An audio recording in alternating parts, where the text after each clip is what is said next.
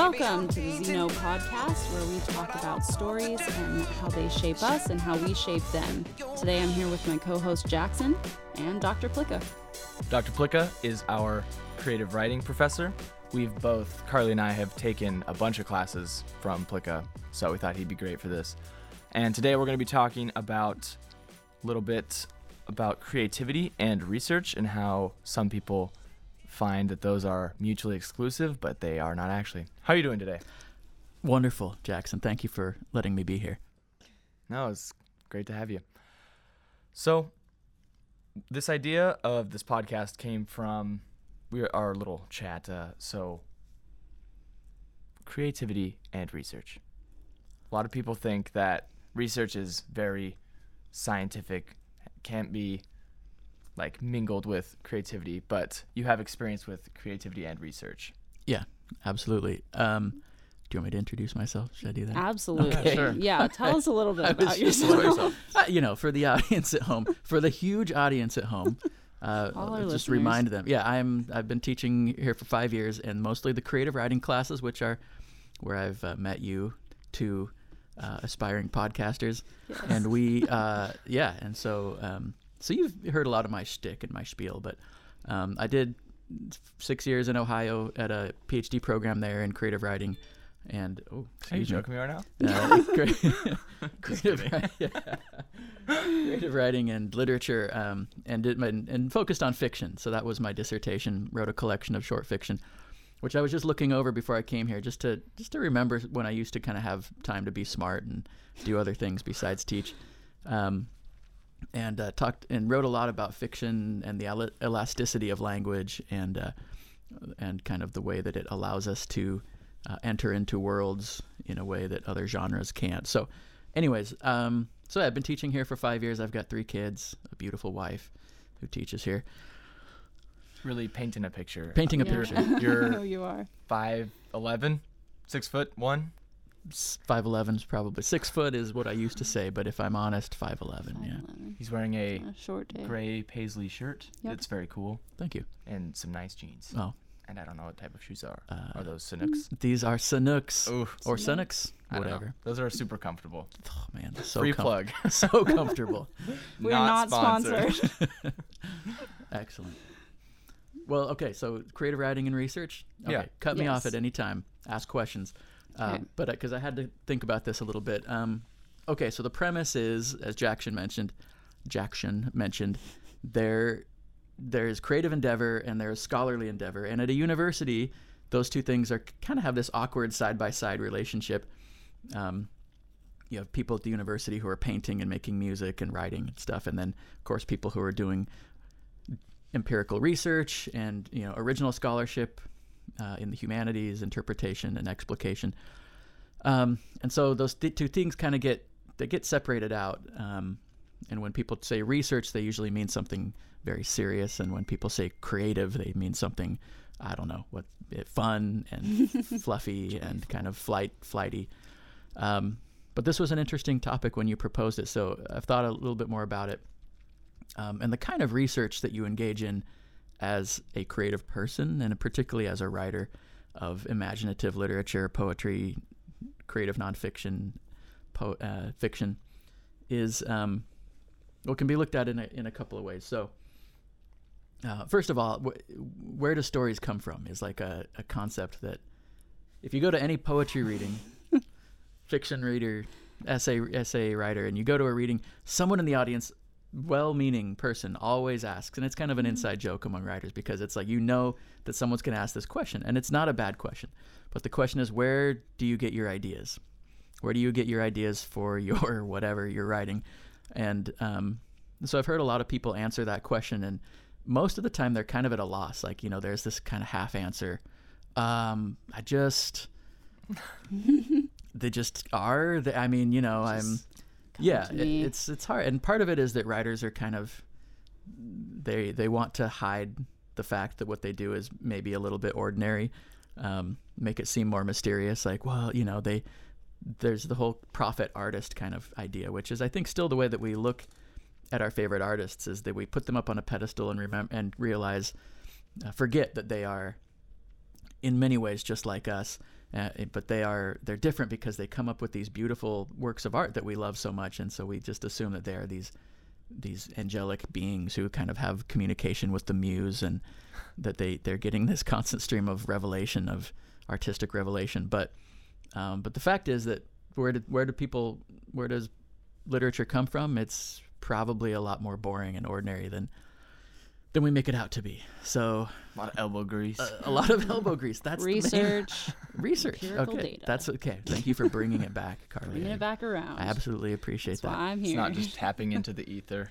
It's not. I mean, it is and it's It not. is. Yeah, No. but there's two sides of it, and what we're talking about is that other side, because everyone knows that inspiration strikes, and people write things down on napkins, and they have revelations on trains, like J.K. Rowling did when she Bless her. she for claimed. that. Yeah, when she claimed.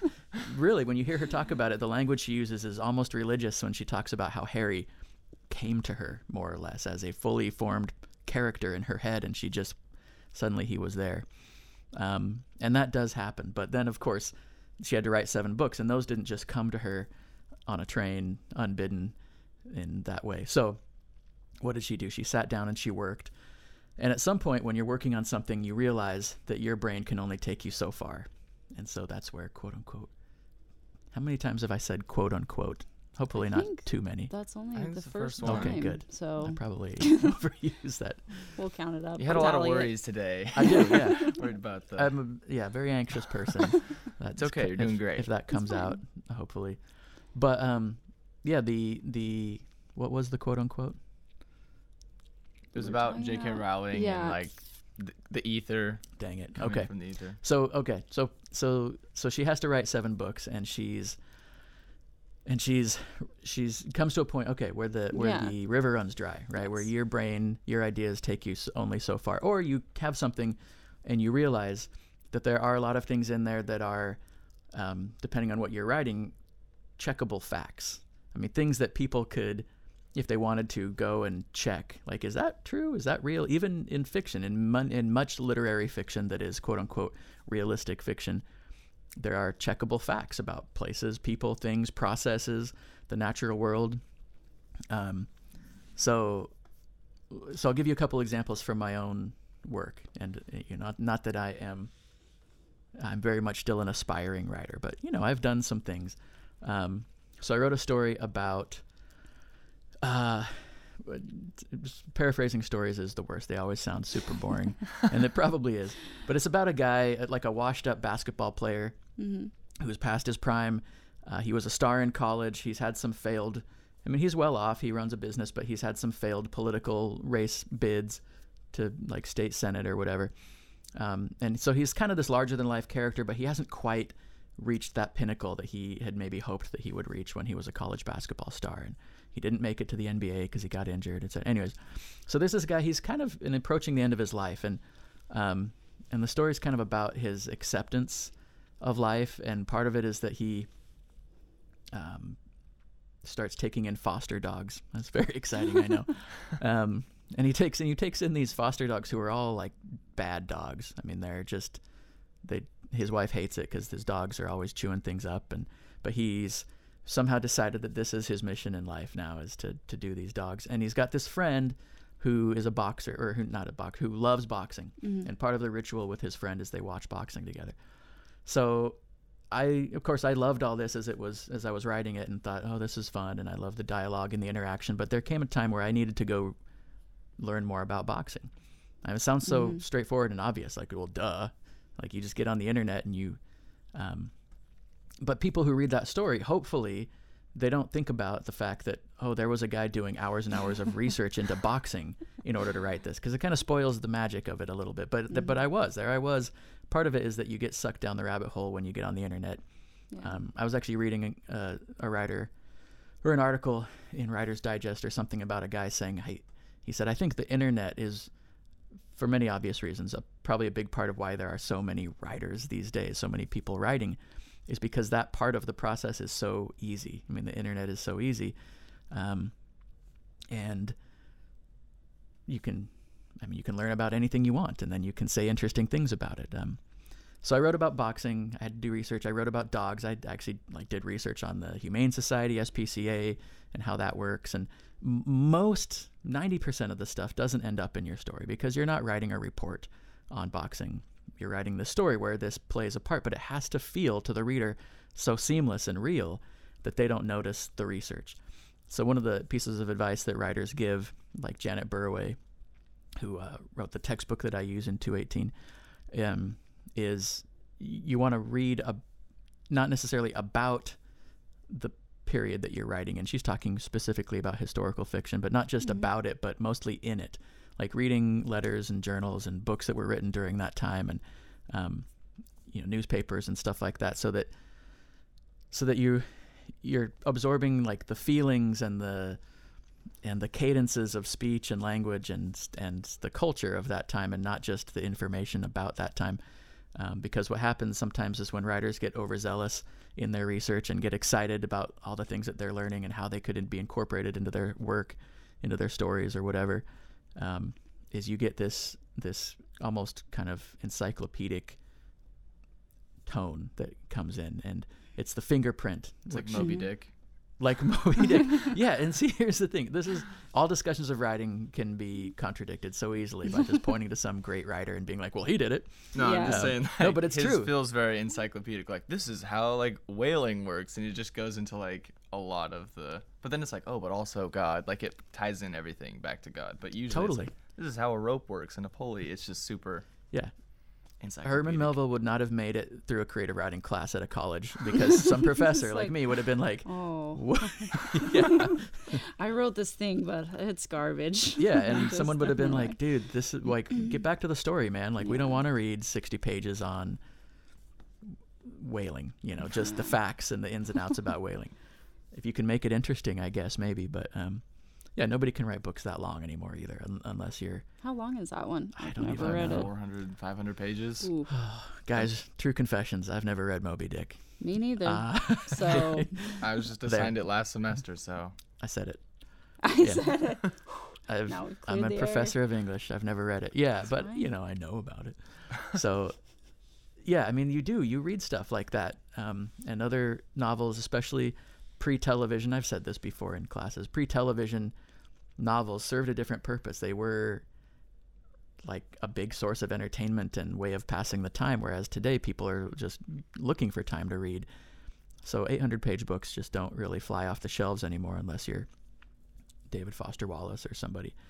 But so you have the fingerprint of your research kind of so firmly stamped on a story that it kind of spoils the magic almost a little bit, or it takes the reader out because it seems suddenly like the curtain gets pulled back a little bit and it's the author's like sticking his head out like, see how much I know about boxing? Isn't By that the cool? way, Yeah, exactly. So, I mean, like, what was the final product in your story of boxing? Like, how much did you end up using? was it No. like the lingo or just It was like much of it was the language, yeah. okay?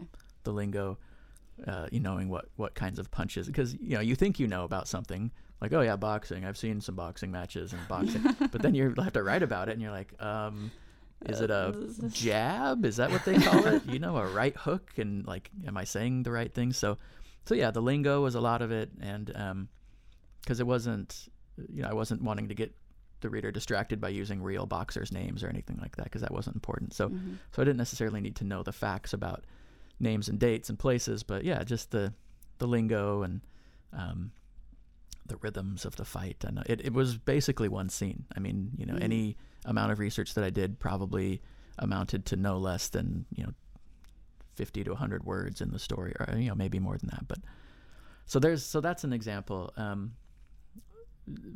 So one of my favorite novelists, Philip Roth, and one of my favorite books, American Pastoral, which won the Pulitzer Prize, I think, in the 80s, maybe early 90s.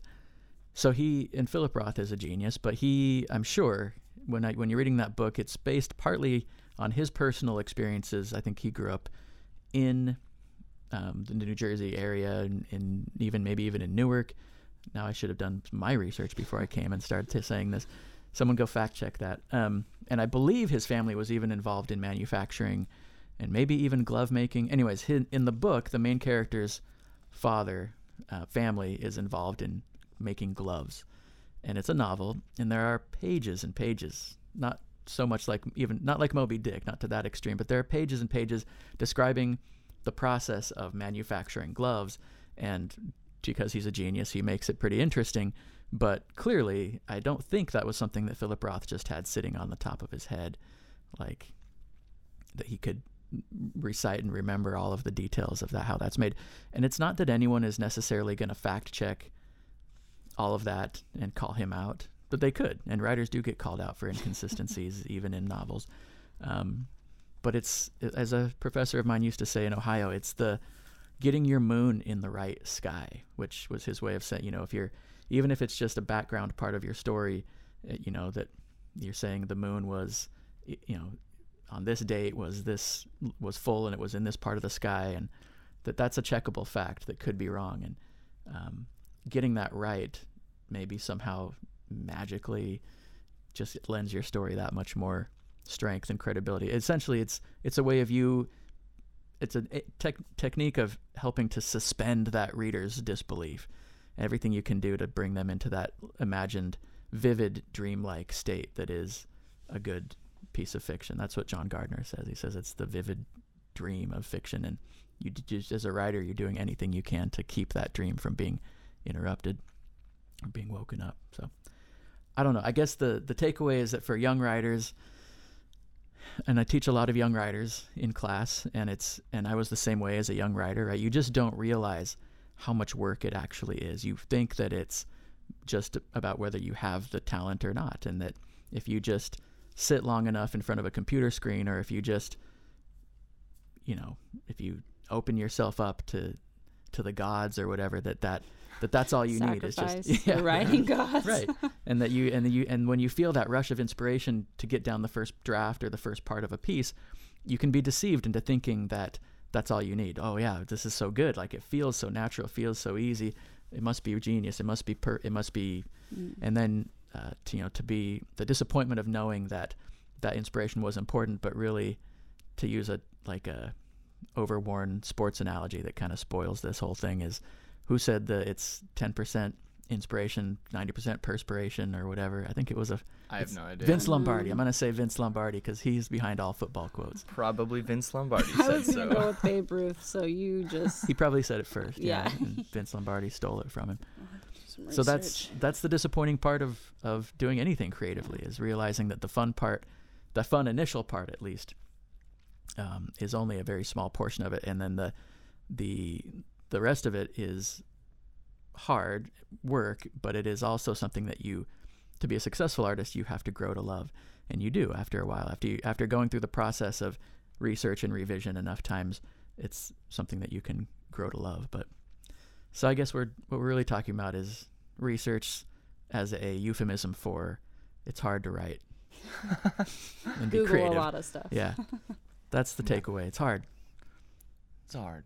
It's all hard. Came up with a metaphor in the meantime that you can say next please. time you share this with your class. So sometimes a gold nugget will just fall out of the sky, which isn't true, but just pretend. For sure, yeah, it happens. But besides that, you gotta just mine away at the ether Yeah, right. to get those other gold nuggets and put them together. Yeah, or as I know, because I grew up in California near Sutter's Fort, where the gold rush started. Sometimes you're just walking across the river and you find a huge chunk of gold, like John Sutter did. Yeah, Wow. that's a little research for you. Whoa. But most of the time you have to pan through sand for like 12 years to get that much gold. That's why a lot of people don't do it. Well, yeah, it's why a lot of people don't end up writing and painting and doing those things. Yeah, it's like, that's everything, Everybody's like, oh, it comes so easy. Everybody's looking for a quick fix. It's like, I just can't tap into the ether. But yeah, love the perspiration. Vince Lombardi. Love it. Yes. Well, yeah, you got to get sweaty and not be afraid of really stinking, because that's how you feel a lot of times when you're in the throes of that kind of work and that kind of research. Is you don't know if it's going to pay off. You don't know, again, like how much you're going to use, whether it's going to turn out well. It's this enormous act of faith. It's terribly depressing a lot of times. That's why a lot of artists are kind of grumpy and depressed people. Not all. And it's why I think that's part of the reason why I think I haven't been maybe as successful a writer as I want to be at this point, besides my kids, I'll blame a lot on them, but is because I think I'm just too happy. Like I'm just too pleasant. You can't scrape the bad out of your consciousness to throw against a canvas it's a that isn't handicap. paper. Yeah, right. But anyway, I could go on and on about this. Do you guys, would you want to redirect it in some way? Do you have another question about? No, I was curious about your PhD. So you wrote a collection of stories. Yeah. Did you research for that? Like, how did you prepare yourself for that? Yeah, well, so kind of like I mentioned, I did do a lot of research for if you were do a creative dissertation in a creative writing dissertation, which sounds silly to some people. They do require you to do a kind of a critical introduction. So I wrote like 40 pages of what could be considered like an academic paper that was about fiction and language, whatever. Was it like a self-analysis? Partly, which was weird because you're like, I mean this. Yes, you're talking about how your own work kind of fits into this paradigm, this theoretical paradigm. I wasn't like interpreting it so much like this is what the story means, but talking about how these concepts, more abstract concepts, maybe influence the way that I work or whatever. And it's a little bit of an exercise. It's when you're actually writing or actually doing any creative thing, you're not usually thinking in those abstract theoretical ways. You're just trying to live in the moment and kind of feel it. But so I got a professor who said you have your two hats. You have your writer hat and you have your scholar theory hat, and then when you're writing, you got to take off the theory hat and put the other one on. Hopefully some of that stuff kind of stays in your brain and bounces around and subconsciously influences what you do and who you are, but you can't overthink it, right? You'll just be paralyzed if you're thinking about that kind of stuff. If you're as a shout out to my brilliant colleague Ned Williams, if you're trying to write a story and you've got Ned Williams in your head, like talking about postmodernism, you might not even be able to, you won't get very far, right? Because it's like, it deconstructs itself. I don't know. They're two separate activities and related, but it's hard to coexist. So basically, when you use research, it's as like a stepping stone to get to the next pocket of ether, or what? I keep saying ether. Well said. Oh, I love that. No, that's great. I like that. Stepping stone to the ether. Yeah, it's like just trying to get there. Right. Just step by step. You need something concrete, to move yourself forward. Absolutely. Otherwise, it just sounds like Finnegan's Wake. Sure. Yeah. And as somebody who's never read Finnegan's Wake, I can't pass judgment on it, but it seems. I haven't read it completely either. I started it and I was like, this is not hardly English. Okay, so basically, this is my understanding of it, but you probably know as much as I do. If someone listens to this and they're very big on James Joyce, I don't know. Joyce Contact scholars, me and plug help your me ears. understand. Yeah. It's basically this really loose story, but the way that it's told is completely stream of consciousness. So it starts in the middle of a sentence, and then there's lots of parts that just aren't English. It's just a bunch of letters, like someone just smashed a keyboard.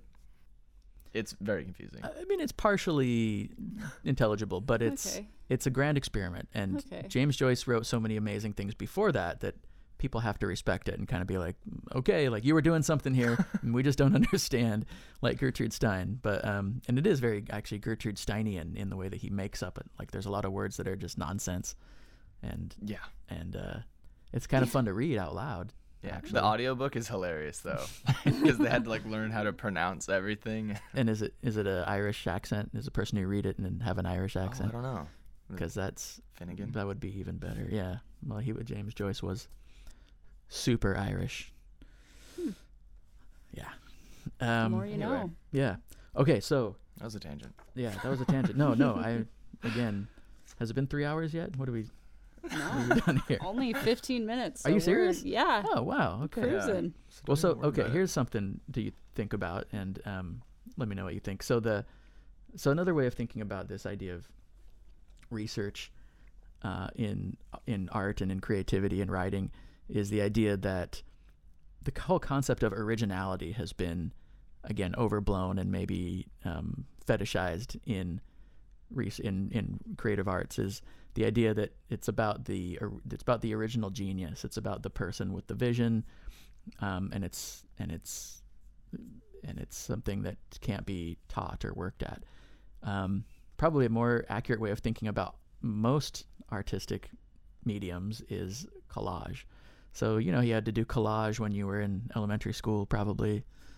Yeah, sure. I don't remember, but I'm sure I did. Well, like, you know, like you had to cut up a magazine. Yeah. Yeah. With Yeah. pictures. It's and like, you had to. I mean, Scrapbooking, basically, but just Yes. messier. yeah, at some point in elementary school, everybody has an assignment and they're like, Mom, do we have any extra magazines? And the mom's like, ah, crap. And they're like calling around. It's like, get some old National Geographics and some Sports Illustrateds and Good housekeeping. Yeah. Good Housekeeping. And then and then you make a collage around some idea or theme. I mean, so the originality in collage comes from the way that you put it together. It's not that you are the first one to ever imagine a certain thing or image. Okay, this is getting complicated, but you know, like you did. Yeah. Yeah, like you're not the first person to use a mountain or whatever Yeah, in exactly. a collage. You're not the first person to do a collage. Sure, right, yeah. But you're the first person to put everything together in that very specific kind of way, and that's so much what creativity is about. It's about putting things together, and that in and of itself is a worthy and very creative and difficult thing, to put it together in a way that makes sense and is beautiful. The form says something meaningful, but yeah, it's not. It's much less about pure inspiration and much more about working with things that are just already around you and floating around. When Lance Larson came last semester, I think you were there, Super Carly. cool. Yeah, I was there. I don't know if you made it, Jackson. Were you I there? did not. Yeah, I had work or because something. you hate poetry, right? Yeah, I'm a hater. Just kidding. No, but he said something like that. He said, as I get older and more mature as an artist, I'm less inclined to think about what I'm bringing and more inclined to kind of be more receptive to what's out there and like what comes to me from the outside. And then I'm the medium, the channel. The flypaper. The flypaper. Hughes Did he say that? flypaper. Oh, great. I think. Or I'm I sure just he made did. that up. If and even I think better. it was What, him. like fly paper that catches flies? Right. Yeah. Oh. So the ideas and the images are flies, and the artist is the fly paper. Gotcha. Yeah. Which is kind of cool. Yeah. Actually, I wrote a story about flies. Can I tell you about it real quick? Yes, Is absolutely. it Lord of the Flies too? No, it's not. It was, so this is something, the other part of research, of course, is research in quotes, that we're making this word mean so many things now. Personal experience for artists, for writers especially.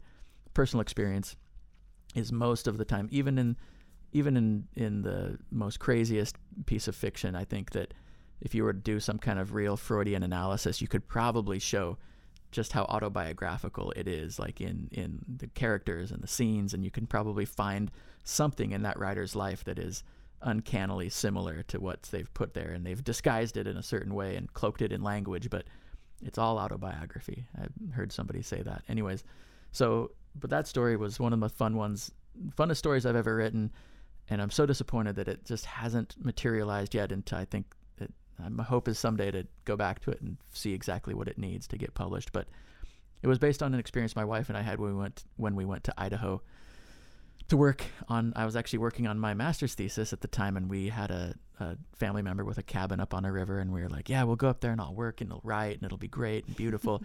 And we got up there and there was like a plague of flies. And I'm not even kidding. Like this is biblical. There was a biblical plague. There were so many flies. They were just disgusting, and they were all covering the windows.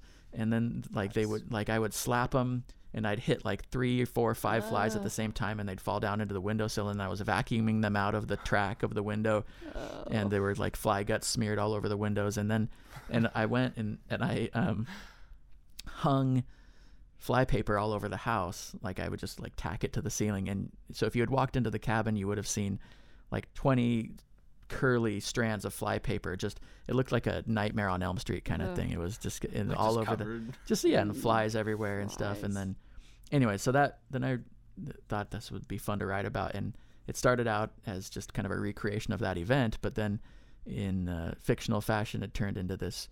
Anyways, the guy ends up having these, he's in a rage, and he's got a leaf blower out, and like peanut butter is part of it. Anyways, and then and he ends up like contacting this scientist at the university down in town, and he goes and he finds a type of duck that's like well known for eating flies, and I think I'm remembering this all correctly. Anyways, the story culminates in his mad like feverish attempt to like kidnap all these ducks from a farm and put them in his trunk and then drive them to the cabin and like let them out in the cabin. Anyways, so that was based on personal experiences, but then becomes much more dramatic, as fiction is. It's a dramatization and an over dramatization, I think, of our ordinary lives. But that's why we like it so much, because it takes all the exciting parts of life and smushes them together.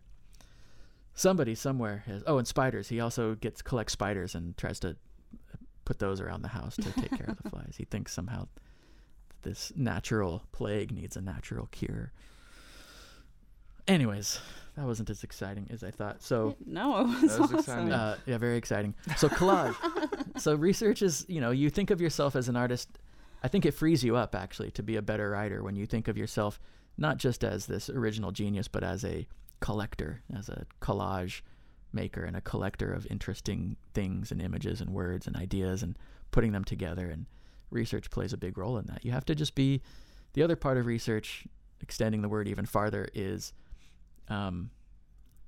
artist has to be in touch not just with their discipline or their specialty, but with life. And a lot of writers wear this as a badge of pride. Actually, when you read bios, oftentimes you'll see the writer bio that says before he started publishing stories in Harper's, John Smith was a bricklayer, trash compactor, button sewer, karate tutor, list all the odd jobs that they've had. And that somehow is almost like a credential in and of itself, maybe even a more valuable credential than an academic one, to say, basically, to signal to people, like, I have lived life. I have lived a life, and now I'm turning it into art. Person. Yes, exactly. This is a real person. But, the parody aside, that is a true thing. Like, there's nothing that every once in a while I'll encounter, and this is going to feel a little mean-spirited, so I'm not talking about anyone in particular, certainly not you two, but sometimes I encounter a student who has these strong desires to write or to be an artist, and they're just not at all a curious person. And it's fine. Like, we all can't be this way, but in some ways they're very content with just their little narrow slice of what they know and do, and in that sense are maybe a little bit dull. And it's just not, like, curiosity is the thing I think that drives creativity. And so if I meet someone who wants to be a writer and they're just not ravenously devouring every experience, and especially every book and piece of writing, not just books. I mean, I read a lot of magazines and newspapers, and like I'll go to the doctor's office and I'll pick up like a stupid like a catalog for tourists. Like in Hawaii, they have those like Hawaii things to do in Hawaii. Like, it's the stupidest thing, but I have to be reading something if I'm just sitting there.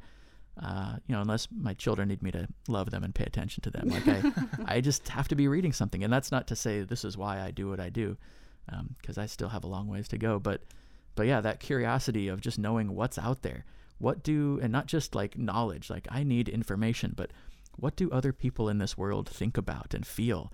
And how do other people experience the world? Because it is, in the end, a huge exercise in empathy and in imagination, and imagining what it's like to be somebody else, and imagining what other people might find interesting about being you. Most of the time we just show our boring selves to the world because we're afraid, and also we're polite. And when you're a socially polite person, you don't just put your weirdness out there all the time. But in writing, what people really want is the weirdness. They want to know what's inside this person who talks like everybody else, dresses like everybody else, and mostly acts and behaves like everybody else, because most of us are very conformist in that way. But what's underneath that person, and that rawness is really what appeals to us about writing, is we get to kind of sit in somebody else's brain and feel what they feel in a very intimate way, whether it's fiction, nonfiction, or poetry or something else. But so I don't know. I've thought about using this thing in class that's called, do you know the Great Courses? Have you ever heard of that? No. It's like this independent educational, essentially they'll pay professors from all around, people who are top in their field, and they'll say, create a course on this topic and a series of lectures, and we'll record them, audio and DVD, and then we'll write them up. And they probably, I don't know how much they get paid for that, but then those courses are packaged and sold, not as part of a university curriculum, but just anyone can buy them. So like a lot of retired people buy them, like my grandparents, my grandpa buys a lot of them because he has time and he's a smart guy and he wants to be learning. And so he buys stuff like courses on physics and stuff about biology, and he's interested. Anything you're interested in, you can find. There's a couple companies that do it, I think. So they're great courses. I get emails from them. And they have a course called Daily Life in Ancient Times or something along those lines. And all the lectures are like, what was it like to be a peasant in Rome? What was it like to be a slave in Egypt? What was it like to, and they really try to recreate in some kind of historical way. And obviously there is some imagination involved, recreate what it was like to be not just the king or the ruler, people we usually hear about in history, but to be the ordinary person. What was their daily life like? What did they wear? What did they eat? Where did they go? How did they spend their time during the day? The trash collectors. The karate tutors. Right, exactly. Yeah, and that seems to me like, I don't know. I've thought about making that a part of the curriculum in my creative writing course and asking people to write from the perspective of one of those characters, because I think that's kind of what it's about. It seems another like kind of research. A lot of this is coming back to just one of the most over said statements ever, but it's like, write about what you know, write what you know. And it seems like if you don't know, like if you hit a gap, just like go find out. Like, yeah. But it always comes back to like rawness, like you were saying, like knowing either about yourself or boxing. Yeah. Whatever. I'm glad you brought that up, because that's one of the things I wrote on my little 4x6 card that is guiding our discussion today. That exactly, that whole phrase, write what you know, seems to be at odds with the notion of needing to be a curious and person and do research, quote unquote. Yeah, because what do we know? I mean, I've lived a little more life than you guys, but not much. Not twice. So yeah, not double. So, wife and kids probably like triples it. Sure, I feel like you're in charge of other human accelerates. beings. You experience some things. Like the first 4 years of our life, like I don't remember anything. So really, I'm 16. Sure, yeah, and I'm 21. Yeah, no, but you know things that I don't know, and I know things that you don't know. But write what you know in some ways is terrible advice, right? Mm-hmm. Because then you're in this little box of your own experiences, and what's the use of imaginative literature if that's what you're going to confine yourself to? On the other hand, it's good advice because it's an encouragement for people who feel like, well, I have to be this other person in order to write. I have to be an amazing, educated, world-traveling kind of person, and that's, I think, why that advice exists, because it's saying, no, you don't. You have experiences and an inner life that's worth exploring. But in order to make that inner life interesting, you're going to have to work hard and maybe do some poking around and educate yourself and research. But yeah, write what you know. Maybe that's another way of just summing up this whole idea is. Well, it's part of it. How far does that advice take you? Right. Well, see, let's review the nuggets of wisdom. So we got love the perspiration. Love it. Yeah. Feel it. Write what you know. And then also, like, you're saying, like, write what you know, and you're not saying to, like, shy away from the inspiration or the ether. I keep saying that. It's just, like, the best way. I love the ether. Yeah. It's all. I also think of, like, the way that ether is also used as isn't it also the chemical that you use to, like, make people pass out? I think so. That, yes. No, is that something else? Chloroform. That's sorry. what we're thinking. Maybe, but there is, like, a chemical ether, right? There is a chemical ether, yeah. But I'm talking about, like, the aether. Like, it's, like, the God force. Absolutely. The spirit, so to speak. Yeah, whatever. Yeah. I don't know. Something that Newton probably disproved, like, the ether. Or thought he disproved. Yeah. It's still out there. We should research that. Write a story about it. But anyway. The ether. It's not about shying away from the ether. It's about using that until the river runs dry and then working through it. Right. Elbow grease. Elbow grease. Perspiration. Love it. Keywords. Buzzwords. Yeah. Yeah. Well, I'm still, figuring all this stuff out too. And a lot of it is, about bravery and time and resources and how far you're willing to go to to get the story that you're after, whether you're a journalist or a novelist. I mean, it's all about chasing the story. So the internet. I was reading again Burraway talking about this. The four main places for writers to go to do this kind of stuff is the internet, the library. I mentioned this already. To move somewhere, to actually go and expand. A lot of writers have done this, and it's amazing. Of course, it takes money and it takes time and it takes a mobility. And some guys with 3 kids don't have as much mobility, but and then interviews. And the interviews and going places are kind of similar. But so I tried to do this a little bit a few years ago. When I was here, I didn't have as many responsibilities, and life was a little bit simpler when I first got here. And I got money to go to St. Augustine because my sister lives right next to St. Augustine, Florida, the oldest continually settled city in the United States, on the mainland United States, because Roanoke was first, or maybe it wasn't. Anyways. Spaniards came to St. Augustine in like the early 1500s. And then they left and came back and built a fort there later. Anyways, it's a fascinating city. It's like this interesting blend of amazing historical place and like Disneyland for senior citizens. Like there's because it's in Florida and people go vacation there, and there's a lot of kind of cheesy tourist stuff around. Like the original Ripley's Believe It or Not museum is there. I wonder what the first issue of that was like. Yeah. I don't know. Can you believe how big this cow is? Oh yeah, absolutely. Oh, it's a crazy place. Fool's Gold was like the first thing. Like it is not. Oh, so it's a cool place, and I thought I had this vision, like I'm gonna go and be in St. Augustine. I've spent time there with my sister, but I was gonna go be there for 2 weeks and just have nothing to do but be there. And I had these romantic visions of what it was going to be like, and it was wonderful. And I was by myself, which doesn't happen very often after you have a family. And I was taking pictures. I have a ton of pictures still. I filled up a whole notebook. I bought a ton of books. I mean, it was just awesome. It was so fun. But I haven't had the time and the will and the work. I had it in me to go and sort through all that stuff. And so I think the other thing, what I'm getting at, is that research can, in some ways, overwhelm you and overwhelm a project.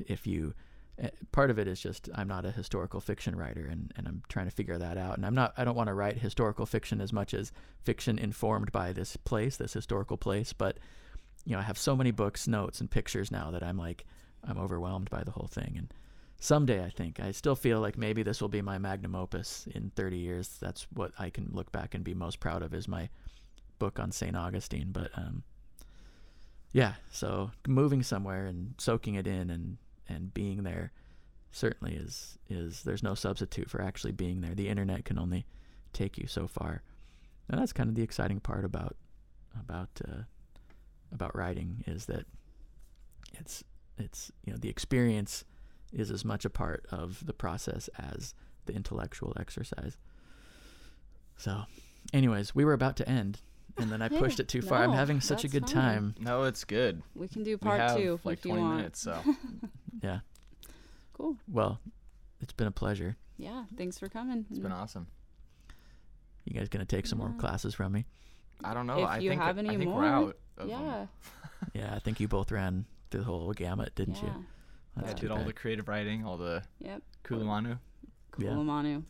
Submit this semester. Hey, By the way, plug for Kulamanu. Oh. It is BYU Hawaii's magazine of art and literature. Absolutely. You can submit, and Joe Plicka, Deadline March Dr. 10th. Plicka. Yeah. March 10th. Just, get on Facebook and type in Kulamanu Journal. You'll find it. That's KULA space MANU. Thank you. Kulamanu. Cool. Yeah. It's great. Last year's issue, I think, was the best. It was a highlight. Yeah, no, that it was was. because Carly and I were on the editing staff. Yeah, We were. exactly. No, It was fun. I'm not just blowing smoke here. I think you guys, like, when I look at all the issues, and I've had a couple people actually say to me even, last year's was the best. I don't know, Wow. like, if they've read all of the previous ones, but For sure. the best one that they remember. that they remember, yeah. So Oh, that's good. Oh my That's gosh. It was a good one. Made us Put our heart proud. and soul into it. We did. yeah, you did. You had to was do a really little fun. research too. Yeah. That's true. We researched literary magazines. Yeah. So that was fun. Yeah. Alrighty, thank you. This has been the Xeno Podcast. You can follow us on Instagram and Facebook at Xeno Podcast. That's XENO Podcast. And you can also email us if you have any questions about creativity and research or anything that we talked about, or suggestions for future episodes at podcastzeno@gmail.com. Yes, and this podcast was brought to you by the BYU Hawaii's Reading and Writing Center. Thanks for learning by listening.